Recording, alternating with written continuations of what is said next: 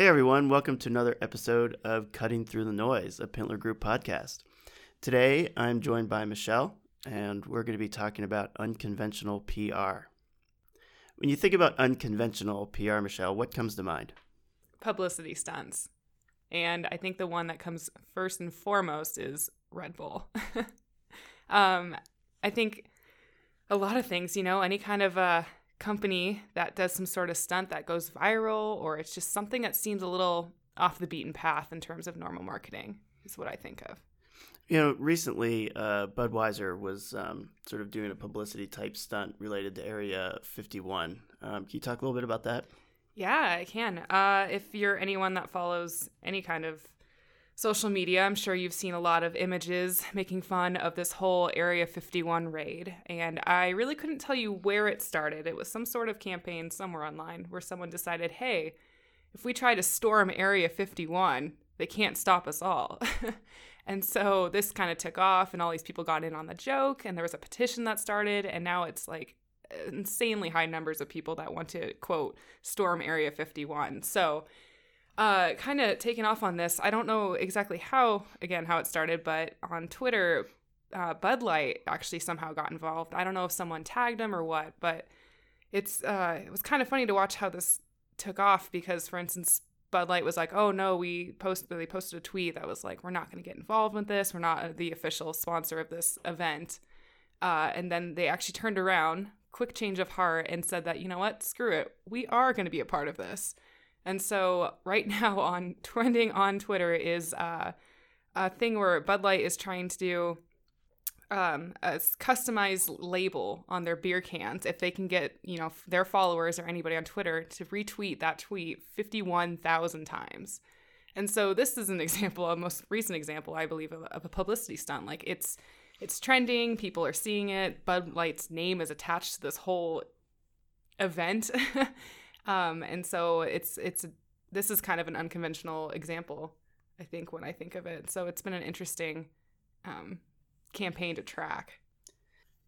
Do you see a potential downside, a way it could go wrong in terms of perception of Budweiser or Bud Light, or is it one of those things where no publicity is bad publicity?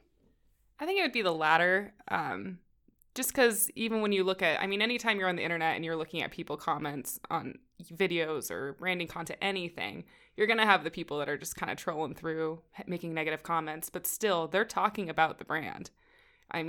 It's everywhere. So if it doesn't actually pan out and this, they don't reach the 51,000 retweets, it still was something that was trending for a bit and got the name out there. And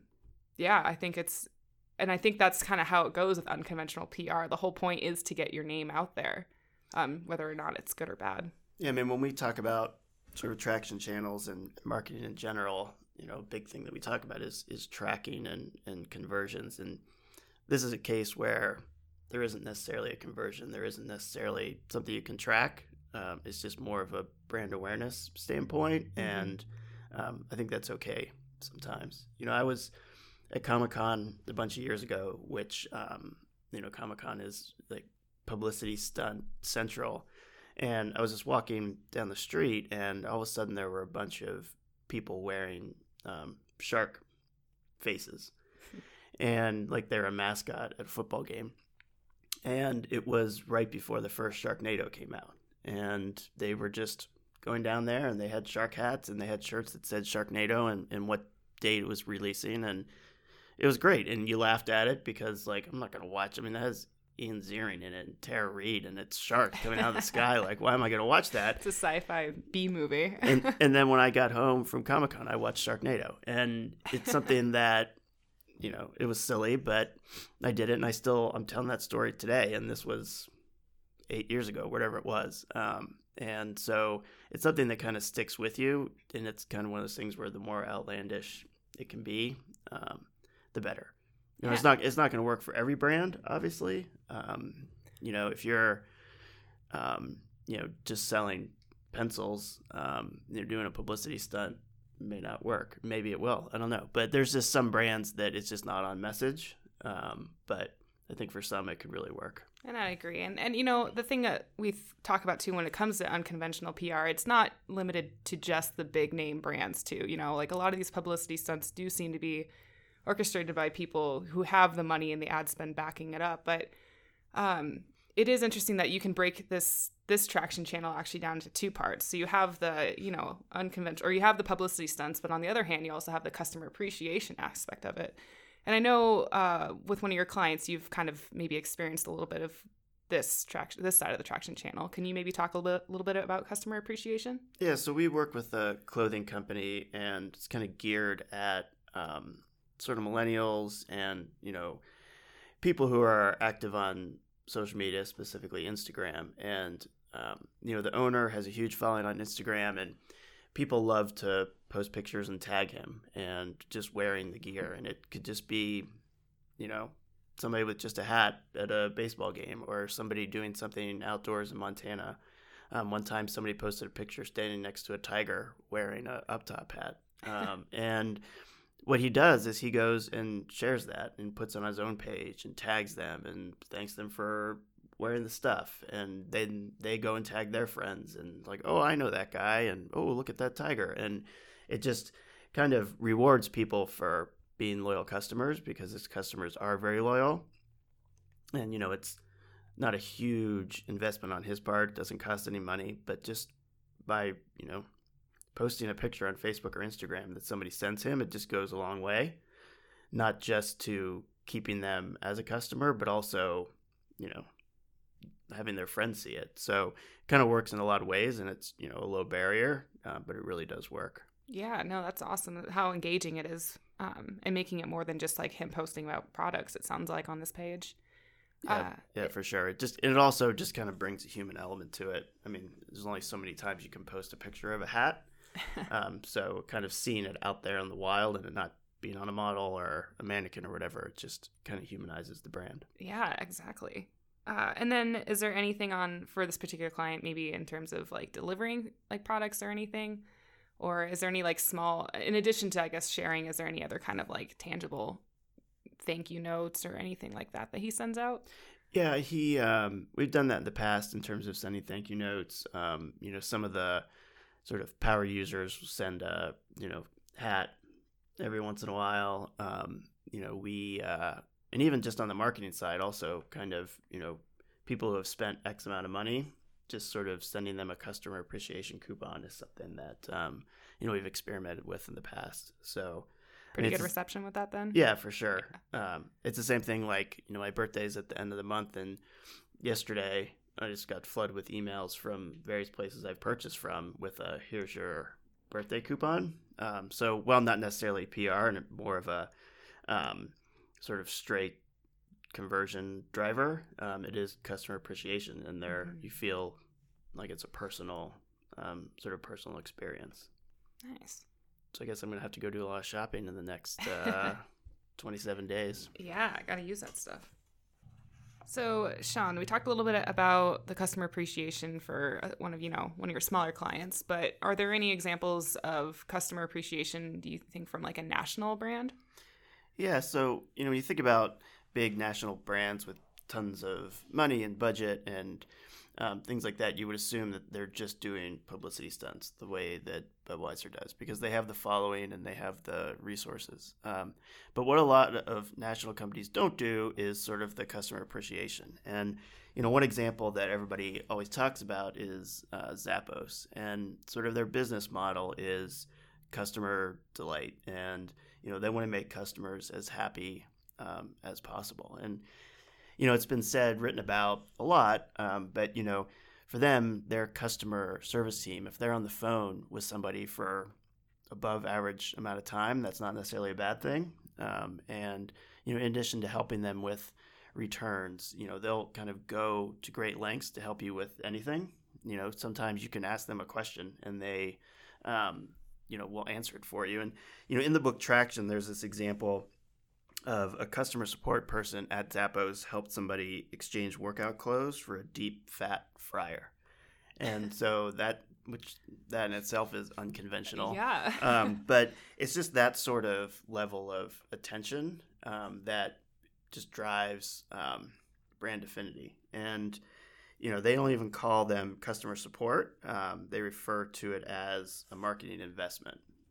So they're taking time and energy and tons of training just to really delight their customers. And it's those small things that, really add up. And you think about it, if somebody's calling to return something or, calling because they can't find something on your website, and a lot of companies, they're going to say, go to our website and read the FAQs. But you can reach a real person, and it goes a long way. And we see that with smaller companies too. And a lot of times, it's easy to have everything automated and everything in digital form, but having a real person to talk to can go a long way.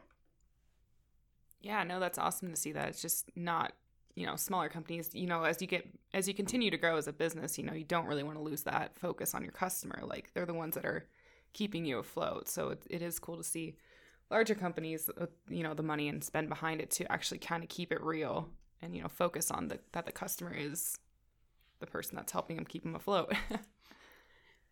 Earlier we were talking about, is there a downside to doing a publicity stunt? And I think it's important to note that sometimes they're just going to not work out, and maybe nobody's going to see it. Maybe nobody's going to interact, and, this wasn't going to happen with Bud Light necessarily, but what if nobody retweeted at all? And so, you kind of have to be prepared for that, and that's why you got to do something that's organic and cheap and, not a lot to invest in, just because it could fall completely flat. Right. And, if the only person that, retweets your publicity stunt is your mom, like, make your mom buy whatever you're selling. But number one fan. Exactly. But you kind of have to be prepared for that failure aspect to it, which is okay. I mean, we, over here, we take risks and embrace failure, and, you kind of have to do that on the PR side. So, as long as you're not investing $100,000 in a publicity stunt, it's okay if it doesn't kind of reach the critical mass that you're hoping for. Yeah, no, that's a really good point. I mean, in the world of marketing, like, we're always testing things. Like, every strategy you put out isn't always going to be the best thing ever. But what you can do is learn and optimize based off of it. And that could be true with unconventional PR as well. Well, and that's what we've been talking about, all these traction channels is, you have to test them out and see which traction channels work for you. And like I said, some just aren't going to. If you're a small white label distributor, doing a huge publicity stunt may not really work for you. But at the same time, that's a case where customer appreciation and customer support and customer delight really comes in handy. Yeah, very true. All right. So, you mentioned the book Traction, where, obviously we're talking about the unconventional PR. And funny enough, this is one of the shortest chapters in there. When you think of unconventional Traction as its own channel, do you happen to think that there's any other crossover between other channels? Like, is this something that can be built, multiple channels together supporting it? Or is this one that's kind of more standalone? Yeah, I think this is actually one that kind of needs to be supported by other traction channels. And I think the byproduct of it is things that would exist in other traction channels. So, for example, if you're doing something, outdoors, if it's something, related to a stunt at Comic-Con or trying to get people to show up somewhere, you're going to have to advertise that. And so maybe you have outdoor signage, and that's another traction channel we'll talk about, digital ads, things along those lines. So because it's something that is kind of organic and is kind of risky in the sense that, it may not work, but that's what you're doing on the free and cheap side, but you still have to support it because unconventional by nature is, there isn't really a playbook for it. And so, maybe it's email or, obviously social media, when it comes to what Budweiser was doing. So, so publicity stunts, that side, it really does have to cross over into, a multitude of traction channels. And, it even works, we talked about, quote unquote, regular PR. Sometimes these publicity stunts include press releases that are maybe silly. It's like, oh, well, sharks are dropping out of the sky. Stay tuned. But, PR can be a part of unconventional PR also. On the customer appreciation side, it's the same thing. I mean, that making sure you have a really sound email marketing strategy is important to that. I mean, we've talked about sort of automation and, getting, emails out to people and what that looks like. And, not just going to show customers that you appreciate them by just sending out an email. It has to be a good strategy. It's another traction channel that aids in getting unconventional PR sort of over the top. Yeah, and that's a good point you're talking about with the press releases as well, joining it with it. I did see something a little bit ago, I think this is about 20 years ago or so, that for Virgin, for their press releases, the CEO would dress up in very outlandish outfits. And that really that was an unconventional PR in the fact that, like, hey, you took this traditional method of delivering your press release of, like, maybe you're launching a product or whatever, but then the CEO would just dress in outlandish outfits that really just kind of got the ball rolling and got people talking about it. So that's a good point. All right, well, that's our conversation about unconventional PR. If you liked what you heard, which you definitely did, make sure you subscribe to our podcast. You can find us on YouTube, find us on Facebook at Pintler Group, and we'll check you next time.